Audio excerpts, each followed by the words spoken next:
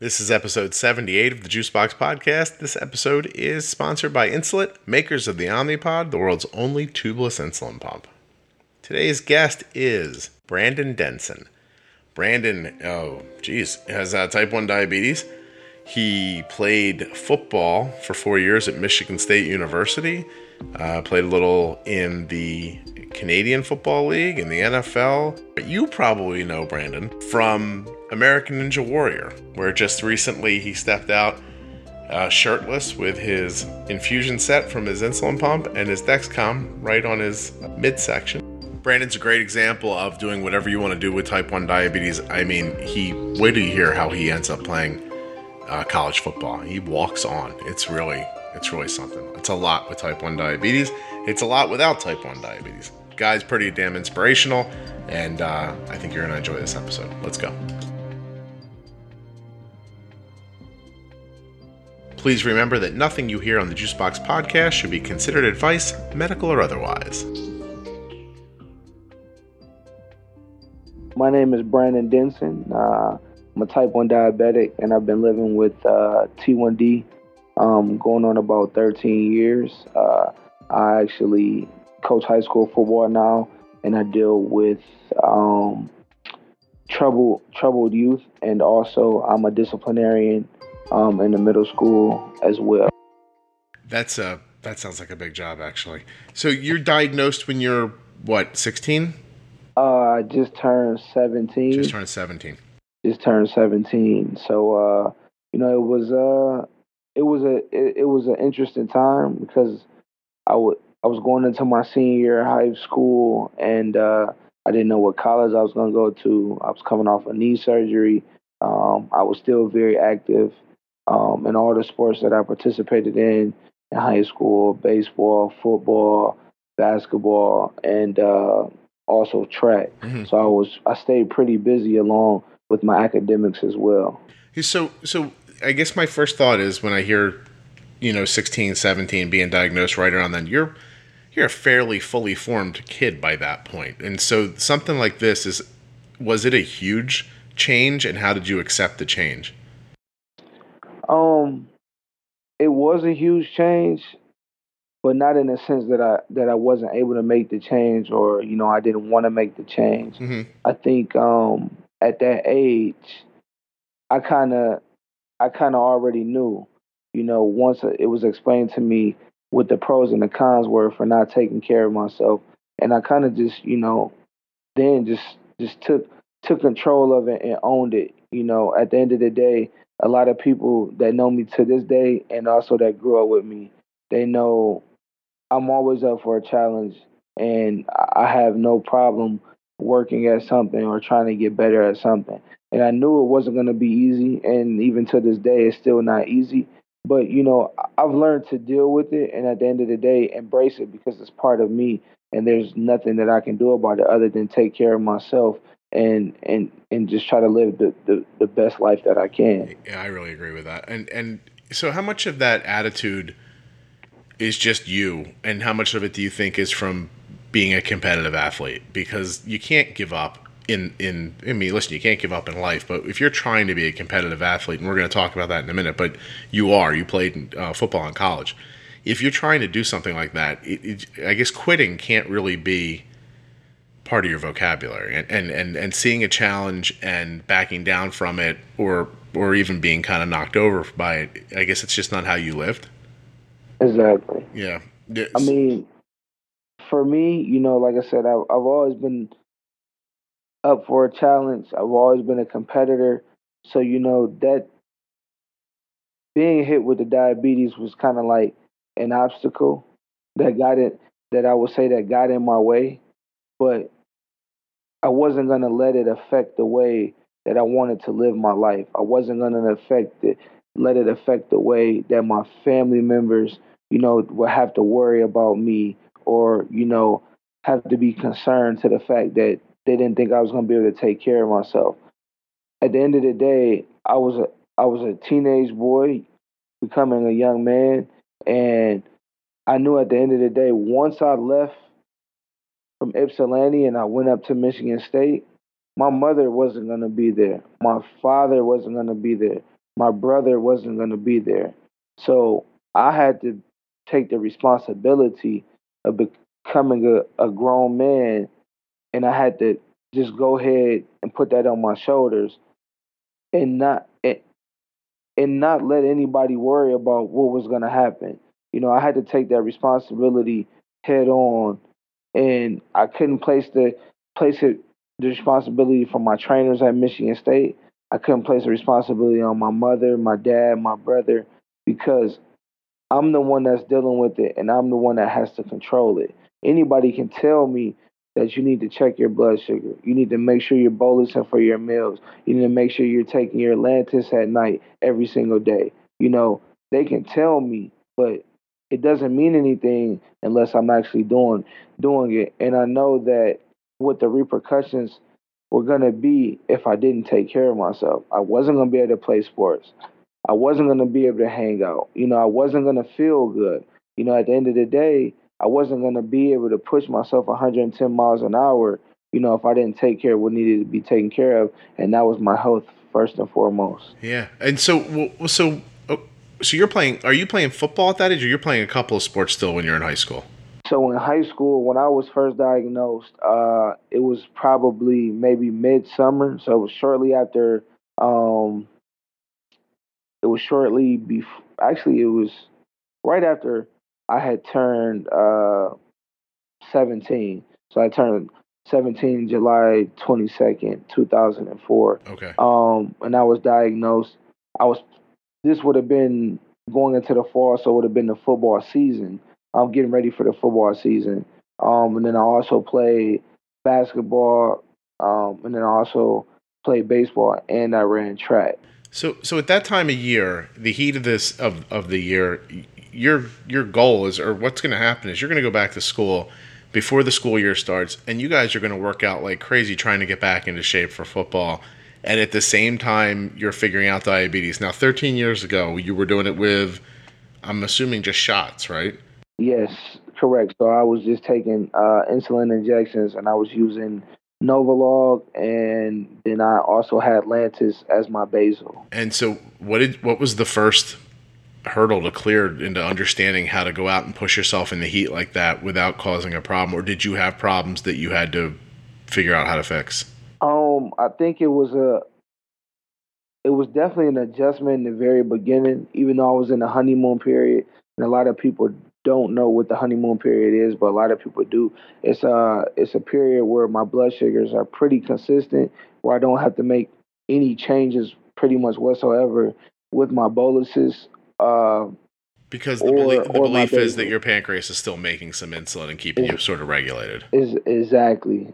So there weren't too many changes that I need to make in the beginning, but with the activity, ramping up with going into double days and stuff like that, and it being hot, you constantly have to make adjustments with that. My trainer really kept a very close eye on me, because we were noticing that I was going low a lot. So, anytime we had water breaks, I needed to check. Anytime maybe just defense was out on the field, because I only played offense in high school, then, they required me to check. And, the pattern that we kept picking up is that I was low, during practice. So I would either have Gatorade, or I had some fruit snacks, or I had some glucose tablets, just a snack to kind of bring it up, so then I'll be, in that safe range. Yeah. Yeah. And so how many years, well, so you leave let's go this way. You leave high school. Do you know when you're graduating from high school, do you know you're going to Michigan State to play football, or does it? At that time, once I graduated, I kind of found out a little bit after I graduated that I was actually going to be a part of the football team. I didn't know prior to me graduating that I was actually going to be able to play. I already knew that I was going there after I graduated high school, but I didn't find out really until maybe a couple weeks after I graduated. So are you highly recruited, or are you going to try to walk on? You're trying to walk on, or how does it work? Yeah, so I wasn't recruited by Michigan State. And I think the interesting thing when I speak with anybody, and it's not just sports related, it's just to show like hard work and dedication.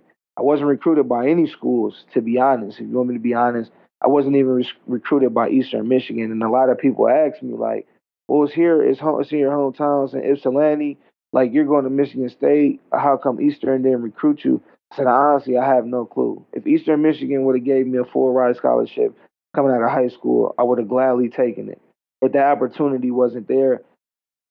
With my mindset, I knew that I was able to play anywhere in the country. In my own mind, that's where my confidence was. And to kind of do what I did and to walk on at Michigan State University, I always tell people and they laugh. I said I probably had a better chance at hitting the Mega Millions or the Yeah, Powerball for sure. because at the end of the day, that's not an easy task just to walk on at a university. But the even bigger task is to walk on at a major university, not only walk on, but walk on and And play. play. But not just walk on and play, walk on and start. Right. But not just walk on and start, but do that living with type 1 diabetes. That is a huge accomplishment. Absolutely. That like it goes beyond and beyond. And sometimes, I look back on it, it's like, I really did all of that with type 1 diabetes. So if I can do it, anybody else can do it. And it's not just football. It's about if you want to become a lawyer, if you want to become a doctor, if you want to become an FBI agent, like nothing The in odds the are gonna world be, can yeah. stop you from doing anything that you absolutely want to do. I mean, nothing. Yeah, and you're really in a situation there where the cards are stacked against you because Michigan State has already recruited a football team. They've gone out, they've looked at people, they've decided these are the ones, and you played linebacker, is that right? Exactly. So there's yeah. guys and it's not like there's a million linebackers on the team either. They got probably the 4 guys they think are their starters. Yep. And you come on and you're like, hey, what's up? I'm Brandon. I want to play football here. Exactly. And they let you try, but in the back of their mind, even they're thinking, listen, if he's good, maybe you get to run down on special teams or something like that. But you're starting. And so let me take one sidetrack for 1 second, Brandon. I want to ask you a really serious question. What's it like to throw another human being? What does it feel? What does it feel like to be powerful enough to toss a person aside? I just need to know, and I want you to be honest. It feels amazing, yes? I mean, it definitely feels amazing. I mean, at the end of the day, I mean, being out there in Spartan Stadium is, I mean, I can't even explain it to you. It's a feeling that even just you talking about it, you asking me, what does it feel like to throw a human being? Yeah. Like just being on the practice field or in Spartan Stadium, like it just gives me goosebumps when I think about it because that's how real it actually was. And a lot of people look at it like it's crazy, it's barbaric. Well, you know what you sign up for when you're playing football. At the end of the day, Sure. you know what comes with the territory. You know that injuries come with it. You know that concussions come. You know all these things. That come with it. But it's a great game. It's a great team sport. No one man can go out there and win the game. We always say, oh well, Swinson hit the game-winning field goal, or Hoyer threw the game-winning touchdown, or Kirk Cousins threw for so many yards, or Greg Jones had 15 tackles. Well, we all play a part in getting a win. Whether it's the last play that causes you to win the game, the last kick of the game, the last field goal, but there are elements that led up to you being in that position to actually take over the game and win the game. In all walks of life, that's so true. But in sports specifically, I watching my son play baseball as long as I have, I've seen my son make a catch in the second inning that saves 2 runs. Exactly. Later, they win 1-0 and tell me the kid that hit the home run is why we won. I'm like, all right, yeah. But that's sort of the way life works a little bit too, and the way people's minds work. Like sometimes the more exciting thing is or the last thing they saw. But there's so many little pieces that go into it. And, I don't want to be ham-fisted, but diabetes management is exactly the same way. Like, it's simple to say, I'm getting low, so I drank some Gatorade. But why are you getting low? And how can we adjust that? And how many of these other millions of things are going into it? Exactly. And how long did you manage with shots until, because I know you use an insulin pump now, right? Yes, I do. Correct. Okay. And so when do you start thinking about an insulin pump? And does an insulin pump come before your glucose monitor? So when I actually was first diagnosed, I was diagnosed in July of 2004, and my primary care physician was at the University of Michigan, and I went in. But prior to that, a couple of days prior to that, I was urinating a lot, and I told my mom. And at that time, I really wasn't intaking that much water, so it didn't match how many times I was actually urinating. Right. So my mom said if it continued, let her know. Went into the next day after football practice. I was at a friend's house. We were playing like a 20-minute game on Madden. I probably used the bathroom probably 15 times in 20 minutes. So after that game, I called my mom. I said, I'm on my way home. I'm still urinating a lot. And she said, when you get here, we'll go together to your primary care physician. We get up there. I end up, I had to use the bathroom again. They said they want to save the sample. So, I used it into the cup. They checked for ketones. They found ketones in the urine. Then they checked my blood sugar there, and it was like 1,000. My doctor said, I need you to rush into the hospital immediately. They took me to the hospital. As soon as I got there to the ER, they got me back. They actually gave me a shot, which I hate taking shots. Mm-hmm. Well, then I did. I'm just not a shot person. No, Never have been. Hey, Brandon, I don't think anybody is. You know what I mean? Yeah. So they get me back. They give me a shot of insulin. I'm like, why am I getting a shot? They said, we have to get your blood sugar down. At this time, I mean, everything's going 100 miles an hour. I don't know what's going on. I'm just letting them do what they need to do. So maybe half an hour, 45 minutes later, the doctor comes in, pulls my mother out the room. They go in the hallway, talk. They come back in. My mother's crying hysterically. I still don't know what's going on. The doctor starts to explain to me exactly that I have type 1 diabetes. So my mind is wondering, like, am I going to be able to play sports? Like, am I still going to have my friends? A lot of things are going through my head because I don't know anything about it.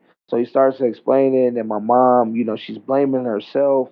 And I made a promise to my mom while I was in that room in the ER. I said, Mom, it doesn't matter what happens. I promise you I'm going to be okay. I promise you I will. And, that coming from a 17-year-old kid, you telling your mom that, when she looks back on it now, she's like I can't believe it. She's so proud, at the end of the day. And, I am too, because I lived up to my promise, but I wouldn't have made the promise if I didn't mean that I was going to do it. And so that night I ended up having to stay in the hospital that whole night. And I asked them when was I going to be able to be let go. And the nurse said, long as you learn, the next day, long as you know how to administer yourself, both of the insulins and you know how to check your blood sugar and everything, we'll discharge you like whenever in the morning. I was probably out of the hospital by 7:30 a.m. because I stayed up. I read all the books that evening and that all throughout the morning. And I really couldn't sleep. I just couldn't sleep because I was just trying to make sure I wanted to know. I was trying to figure out what was going on. But I remember one of the nurses came in there once they changed shifts. I can't remember her name.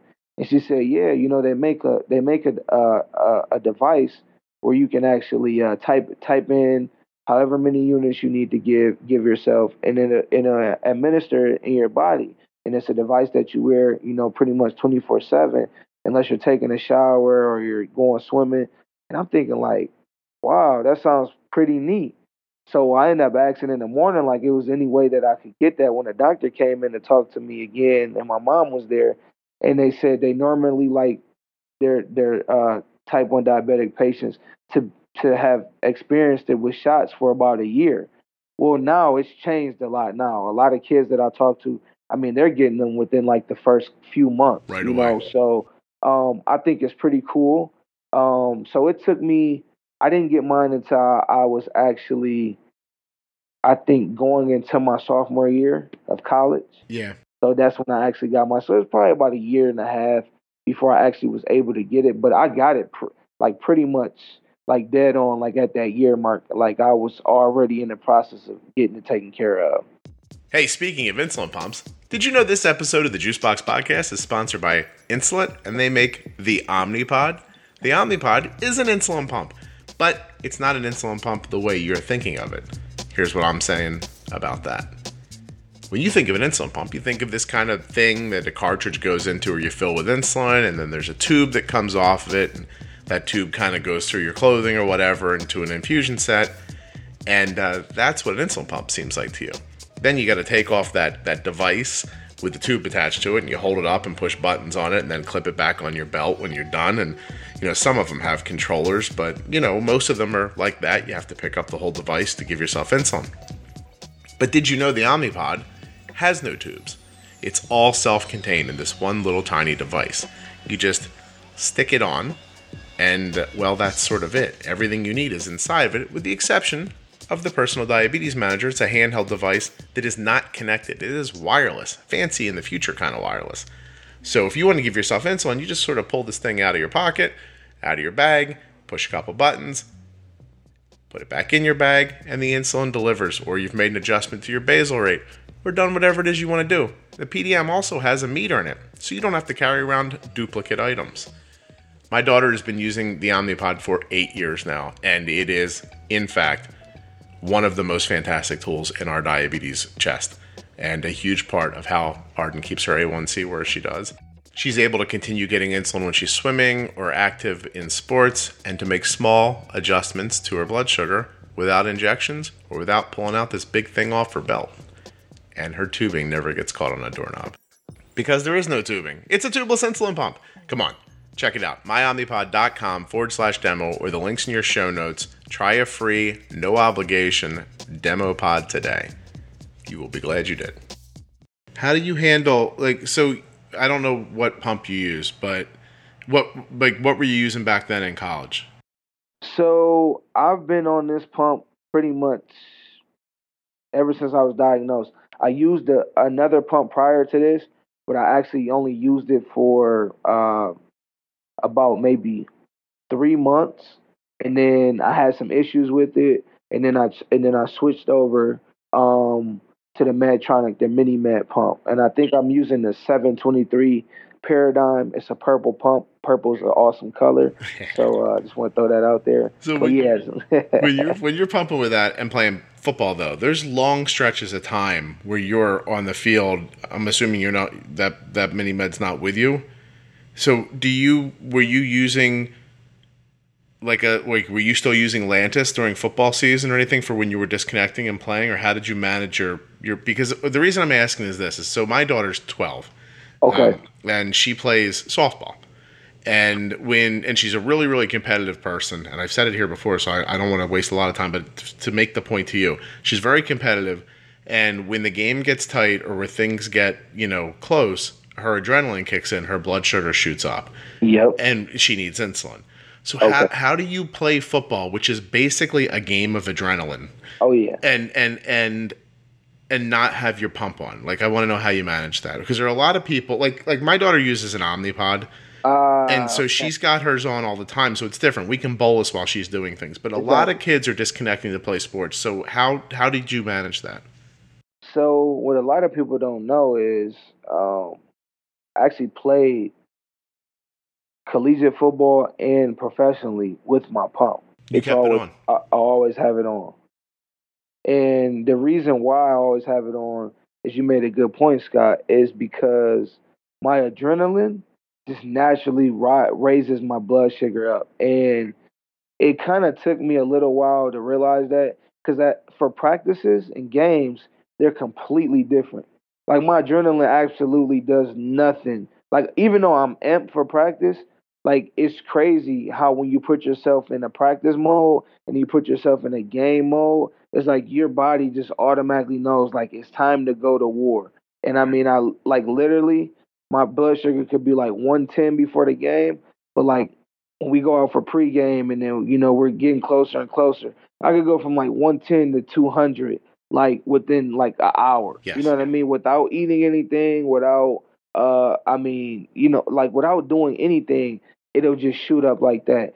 So the best thing for me is if it shoots up naturally like that, it wouldn't be smart for me to stay off the pump, because I need that insulin. If I take it off for 3 hours for a game, 3.5 hours, that's a long time without me getting insulin and knowing that my blood sugar is actually going to rise. So what I typically would do when I played collegiately at Michigan State and when I played professionally, I would typically check at halftime, and then I would make my adjustment based off of that. So if I was 300, I would make my adjustment and I would correct, So that's pretty much how I kind of handled that whole situation because I didn't want to be off of my pump completely for 3 to 3.5 hours because it was just way too long. Yeah, it's funny, and I'm sure you have a similar thing, but there's my daughter's she's quick, and Okay. when her blood sugar gets over around 180, I can tell just looking at her Yeah. because just her foot speed just sort of goes away a little bit. Yeah. And so not only are you're not playing football for fun. If you go out and if you don't perform at Michigan State, there's another boy behind you would like to be doing it too. Right. So Sure. so Sure. you're flying around trying to keep your spot as much as play well and everything else. Exactly. And so you're really managed. So you're testing at halftime, giving yourself insulin if you need it.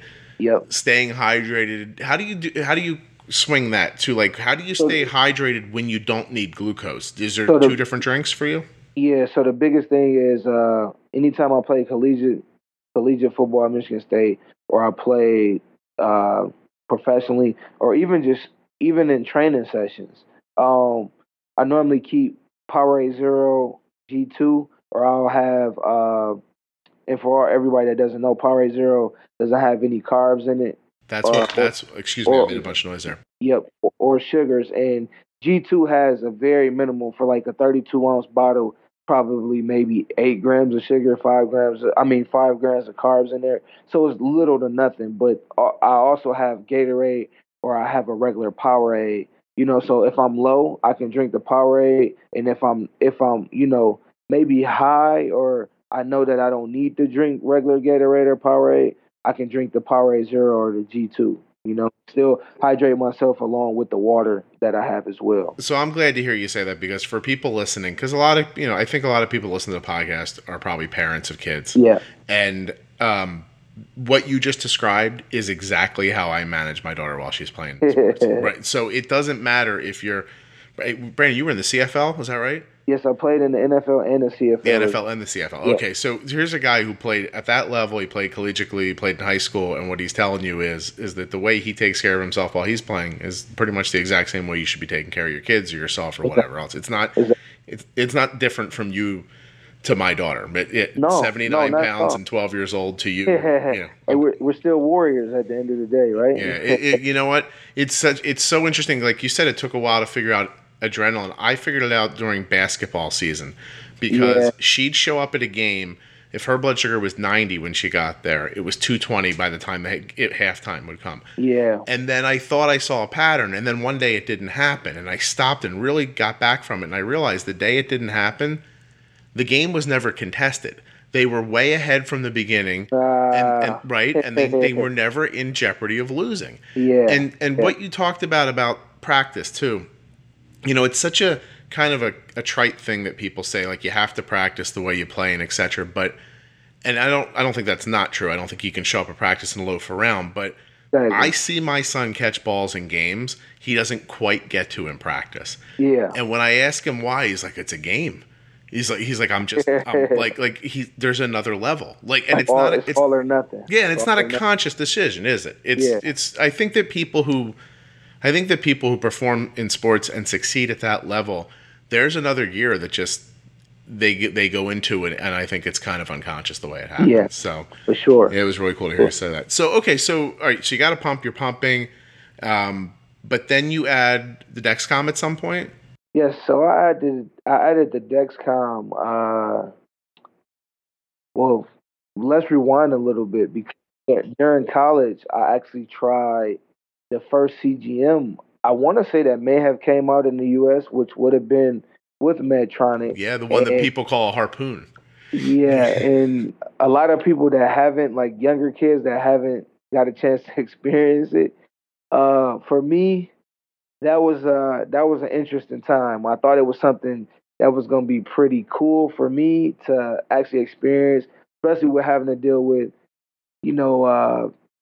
5:30, 6 a.m. workouts, then 8 o'clock class, then breakfast, then lunch, then maybe film sessions, a busy day away from home and stuff like that, to where I can actually read my blood glucose readings straight from my pump.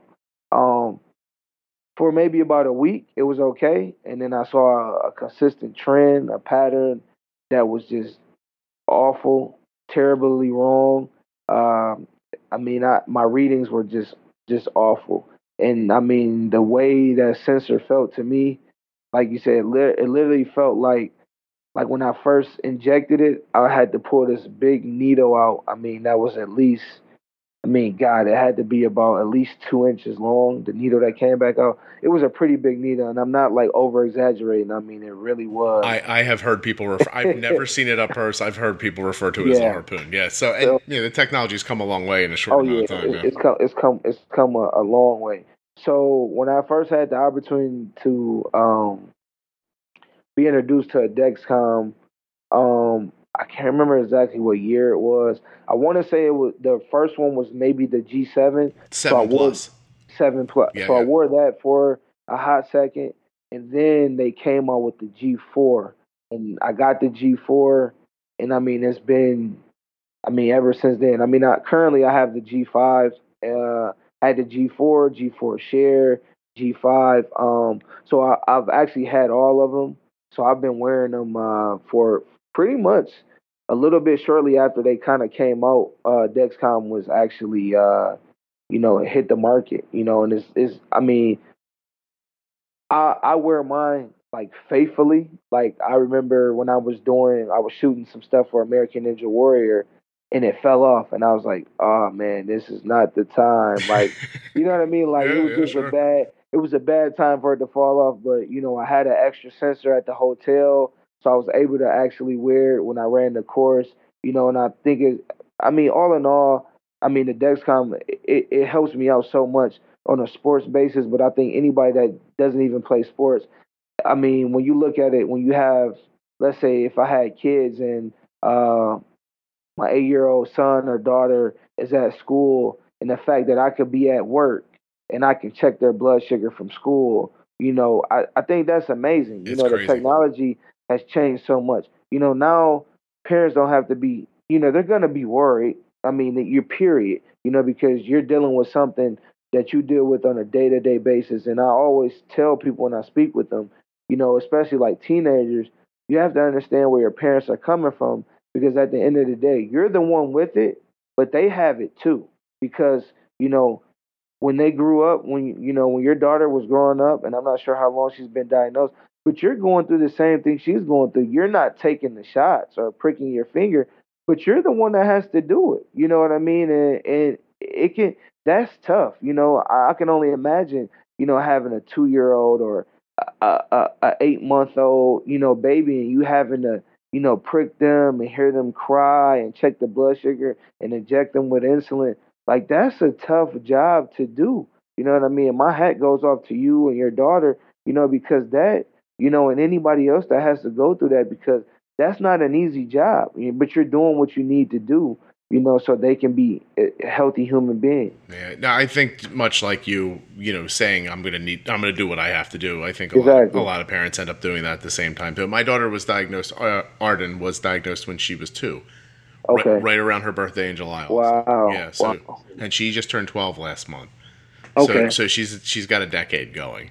And, I've been with, we've used Dexcom since the 7 Plus, and we started with, Levemir and Novolog, and some needles. So, okay. Yeah, I know it's a lot better now. Like, there are people who come into it now and are like, this is horrible. And I don't disagree with them, but I tell them, wow, you get into a time machine with me and you'd think that this is, you'd be like, wow, this is fantastic. And so I think what you're saying is it shouldn't be glossed over, right? Like it is a major accomplishment, whether you are the person with diabetes or you are the caregiver with somebody with diabetes. Just to do it every day like you're doing it is pretty spectacular. And some of this technology is, once you really learn how to use it, it's awesome. You don't need to be a football player to use it. So, like, Arden's endo appointment is Monday. So 2 days from when you and I are talking now. Yeah. And I'm actually excited to go.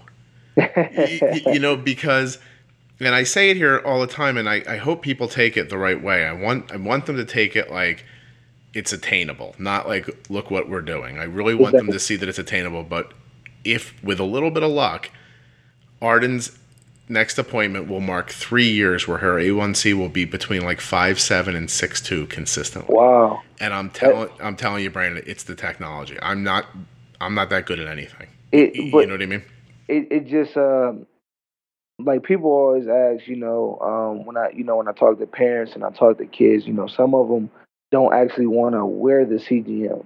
And, I think as they get a little older, they'll understand why. My main reason for wearing it is because I always want to know what my number is, and I always want to know, where I'm heading, if I'm going up, if I'm going down, if I'm staying, at a steady rate. I mean, for me, it's cool to know, like, I can see what my blood sugars are running throughout the course of the night once I wake up. And I can kind of see, if adjustments need to be made or if they don't need to be made. And it's such a big deal. Overnight's a good example, right? Like, if you don't have a Dexcom, you might go to bed at 150 and feel like, okay, this feels comfortable.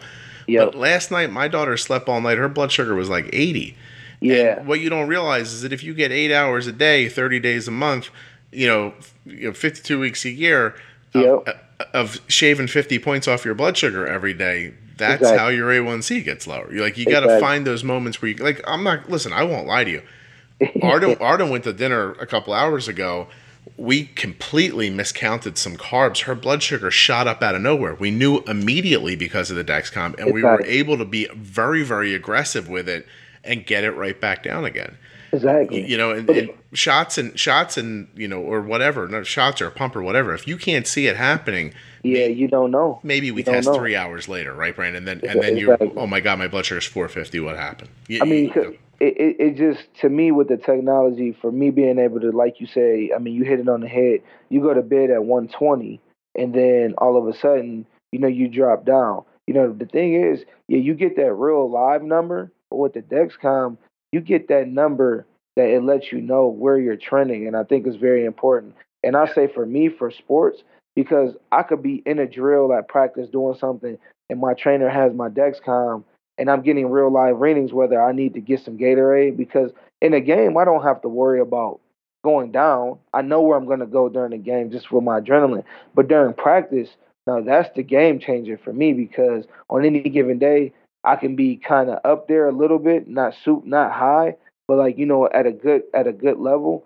But I could also be low, So them having my Dexcom while I'm out there, that just only helps me, because at the end of the day, they can let me know, hey, Denson, you need to get some Gatorade. Like, you need to get something in you, because sometimes when you're out there and you're competing, you don't really think about it. And I think your daughter can probably tell you that too. Like you said, you can tell the difference in the play.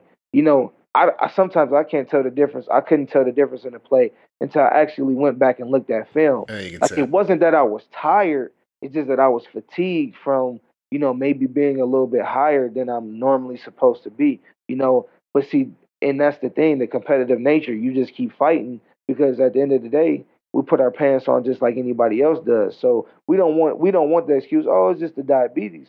We just naturally as competitors, we just keep fighting through it. Yeah, I saw last week so Arden and her friends, this is a great time to mention it, if anything, and her teammates, they just won the New Jersey State Little League title for 11 years old. Thank you. And so they were practicing for this tournament, last week. And I'm sitting there, and her blood sugar's sitting right at like 85, and it's sitting there. And I knew we had used insulin for a meal that before practice, and I thought 85 is too low. Like, not that it's too low, but I knew it wasn't the timing for the insulin. It's like, it's going to get lower, So I'm sitting there waiting, and I see the diagonal down arrow. So I'm like, okay, now's the time. And I go over, and I kind of toss a juice. She plays third base, and I tossed a juice box over the fence to her, and they took a timeout real quick. She drank the thing. And it worked. In about 10 minutes, she was like 90 again. But for those 10 minutes, she went from 65 to 50. And she sat at 50 for 10 minutes. She came back up. So the coach said, hey, Arden, why don't you just go out in the outfield until your blood sugar comes back up and just, just to kind of hang out with the other coaches and talk about some other things. And she stood out there, and they kept hitting balls to like left field, to right field, and she couldn't stop herself. Like, she'd run and get them. And you know what I mean? Like, and the coach is like, no, it's okay, just hang out. But she's a competitive person. You know what I mean? You hit a ball up in the air, I'm going to go catch it if I can. And so she's rolling around, Brandon, with a 50 blood sugar. And I said to the guy sitting next to me, I said, I don't usually talk about my kid like this and, in public. And, it's different when you're talking about it here. You're trying to make a point to people. But I'm very quiet. And I said, I got to tell you how proud I am of her. I said, most of us, if our blood sugar was that low, be laying on the ground right now talking to Jesus. And I said, and instead she's just going this way and that way and back and front and throwing the ball around like it's nothing. And she's such a tiny person. It's very inspirational sometimes to see her do it, It's very rewarding, at the end of the day, because then you're, everything that you've done and that she's done, she knows that no matter what obstacle she's placed up against or anybody dealing with it, they know that they can always fight through it and they can keep going. And, I'm sure she gains a lot of respect, not just from her family members, but also her teammates, and that goes a long way because now they trust and they believe in her no matter what, because at the end of the day, she's going through something, that's very, very, very tough. But, she probably, just embraces it and she continues to fight. I think it's something that the two, listen, I think it's fair to say, Brandon, that not everybody has your good attitude, and that there are plenty of people living with diabetes who are drugged down by it, and rightfully so. And the different makeups, they have different constitutions. It affects them differently. But exactly. But really, what I hope that they hear from the conversation is that you go outside, you do something, you did it well, that's great. Now let's tie a 50 pound block to your back. Look, you still did it. Yeah. It sort of makes me feel like, well, there's nothing really here I can't do. I mean, if I could accomplish this with, like you said earlier, with diabetes, then really there shouldn't be anything I can't accomplish. Exactly. It's very true. It's very true. You're way ahead of people who walk out the door every day with a functioning pancreas, who take things like this for granted, who don't realize that by breaking your butt all day at 2:00 in the morning, your blood sugar is going to maybe get low. Exactly. And you don't get a chance to take your health for granted either, which I think is a real, listen. It makes you proactive about everything. It does. Even the littlest things, it really does, because you realize you have to go through a series of different things every single day, that certain individuals don't. But the biggest thing I look at is, I think I've always embraced it with a positive attitude, and a lot of people will say even to this day that I grew up with or teammates that I play with, like, Denson, you're silly. And I think that's just something I've been, I've dealt with my whole life. But that's just another part of me that, just kind of took it head on from people cracking jokes to like, man, is that a pager or iPod or whatever? Hey, man, to me, it's all fun and games, because at the end of the day, I'm gonna teach you something about me that you probably never knew. And then once I'm like, it's an insulin pump, like I have to wear this every single day, and they're like, man, like my grandma has diabetes, and then it goes from like a joke and matter to like serious. Like, man, it's all good. Don't worry about it, man. Like, you didn't offend me. You know what I mean? So, for me, it's just kind of cool. But at the end of the day, I always look at it like it could always be way worse than what it is. It always could, and I try to tell people that and just let them know, like, yeah, would I be lying if I said that it sucks to have diabetes? I'd be lying if I said that. But at the end of the day, it could always be worse than this. It could always be worse than I could not have eyes. I could not have legs.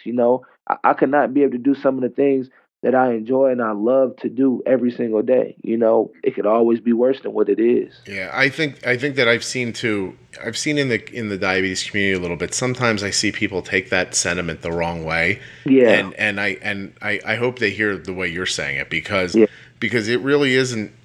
No one's saying that type 1 diabetes is easy. No, it's your thing. You know what I mean? Exactly. Everybody gets something, and and this is what you got. And could it be worse? It absolutely could be. Could it be better? Yeah. It absolutely could be. But But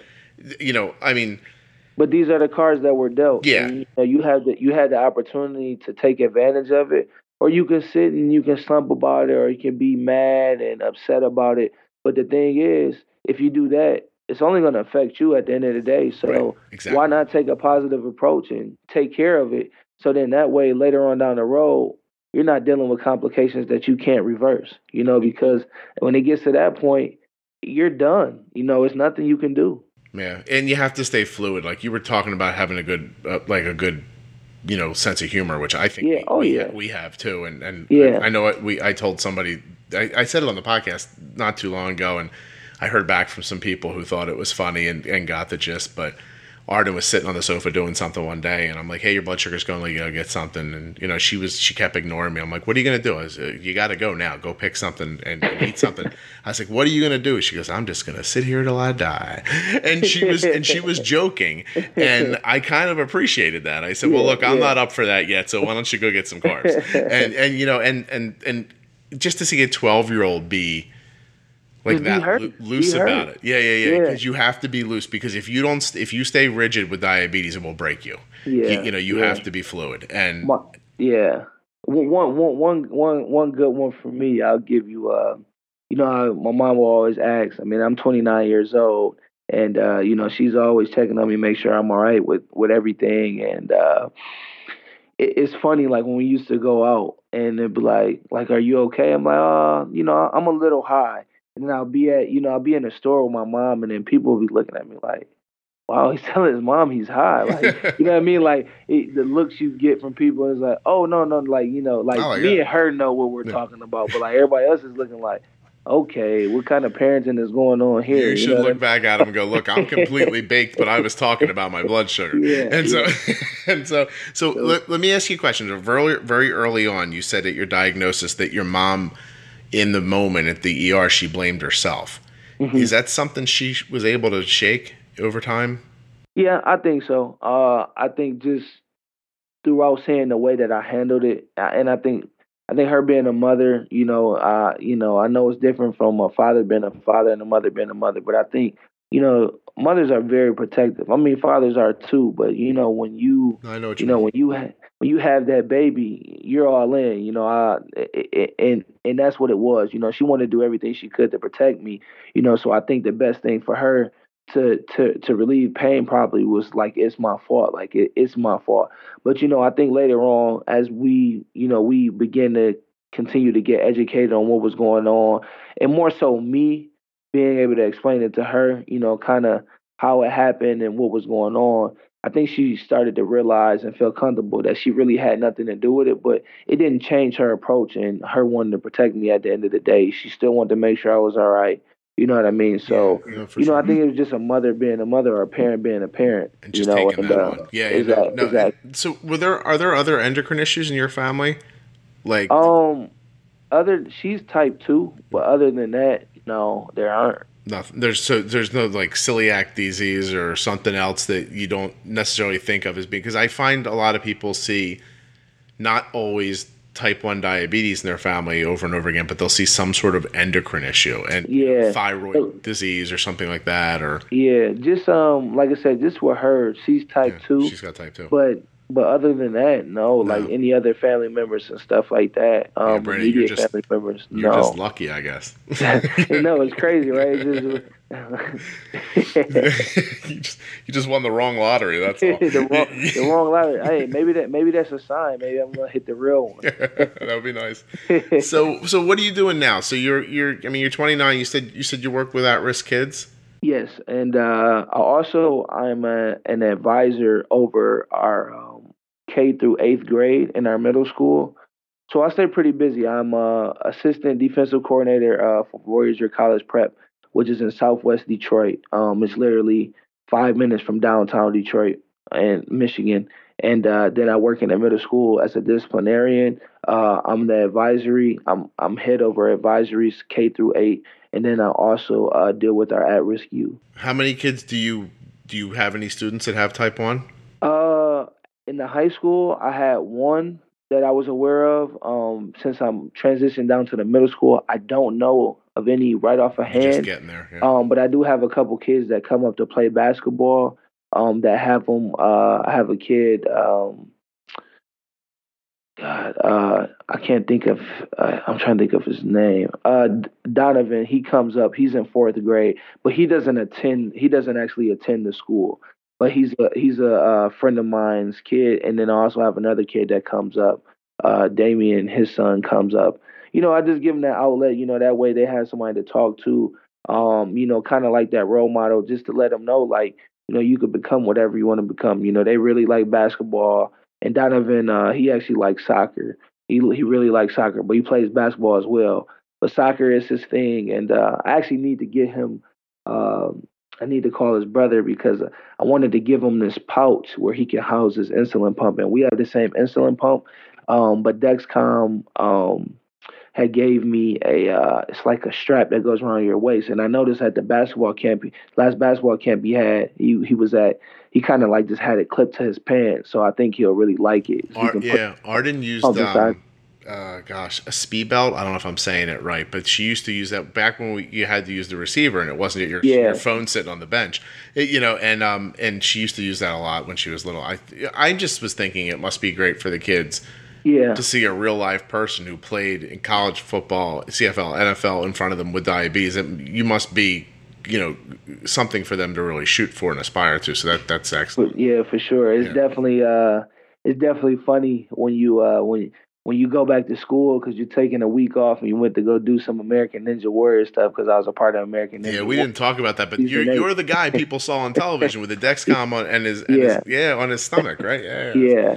So, when I get back to school, people are asking where I was, and the show doesn't air right away, just the finals. So then, a month later, people are saying, I saw you on TV. I saw you, know what I mean? And it's like, no, that wasn't me. I think no, that was you. That was you. So just playing around with them. But, it's kind of cool because at the end of the day, not only am I showing type 1 diabetic T1Ds, that they can do whatever they want. I'm showing kids in middle school and high school and elementary that I'm a normal human being that walks around on the same ground they walk around on. I put my shirt on the same way. You can do whatever you want to do, and you don't have to let anything stop you from doing that. How did you get on the show? I submitted a video just like everybody else. It may have been some interesting stuff in that video that they liked a little bit more, but at the end of the day, I was just being me, and the fun, goofy person that I am that has T1D, that doesn't let anything get in my way, and just showing the world that no matter whatever it is that you want to do, you're very well capable of doing it. Just as long as you give 110%. Hey, I always looked at it. If I give everything I got every time I hit the field or hit the classroom or hit a study session or whatever it is, if I know that I gave 110% every time, there's no if I come up short, I didn't fail because I gave it everything I had. Yeah, you put your heart into it, and whatever happens ends up happening. And so let me ask you a question, because I looked real quickly. I notoriously do not prepare for these podcasts because I want them to be I want them to be conversational. And so, but you're 5'11", you're carrying a big frame, right? How you pull yourself up some of that stuff how hard is that American Ninja Warrior that course? It's I think when you look at it from TV, you got a different view, but when you're actually on the obstacles, they can be a little bit challenging. I weigh right now, I probably weigh about 245, anywhere 240, 245. So just the weight that I give up easily probably is 100 pounds, for a lot of these athletes. A lot of these guys and females are, anywhere between like 120 to like 170, 160. More the kind of CrossFit crowd, not football. Yeah, for sure. Yeah. But it doesn't mean it can't be done, so I think that was kind of my approach, no matter what, me being a T1D, me being a former professional and collegiate football player, and then also just, being a competitor. At the end of the day, they all go out there to compete. I mean, it doesn't matter your size. At the end of the day, you can compete. Trying to win something. Trying to be a little better, right? That's sure. Amazing. So, well, we're coming up on an hour already. So, I can't believe it. But I guess I liked the conversation. I thought it went really great in a really great way. Sure. Is there anything you're doing right now that you want to tell people about, or because somebody was telling me that you're trying to be more involved with diabetes in general, like you're looking for ways to be more involved, and yes. have you found those ways yet, or are you still searching? So this past weekend, I went up to Michigan State University which is like my second home. My head coach, Mark D'Antonio, former head coach Mark D'Antonio, he's still the coach at Michigan State University. He was nominated as a co-chairman on the board for JDRF, the East Lansing chapter. And so I did the walk with him and some of his seniors that came out and signed autographs. So, just want to say thank you for that once again. How did he get involved? So he was, we all do some type of community service or charity events, and Ron Dooley had actually reached out to him when he came in once Jonell stepped down from the head coaching job, which would have been in 2006. So Mark D'Antonio came in 2007. Ron Dooley asked, would he be a part of it? And since then, he's been a part of it. He's been a part of the East Lansing chapter since then. So when I went away to play professionally, especially when I was in the CFL, I really didn't have the opportunity to come back and do that walk as much because I was in my season. So I've been trying to get more hands-on with that walk in JDRF in general, but I've always done stuff when I was here in the U.S. and in Canada as well. So, I've just been trying to give back as much as I can and get involved in, summits and galas and, those things. Last year, I had the opportunity to go out to Children's Congress, which was absolutely phenomenal. Like I always have great times at events that I go to with JDRF and all different types of T1D events. But that event kind of capped exactly why I do what I do. I mean, to see 160 kids from 6 different countries and 50 different states.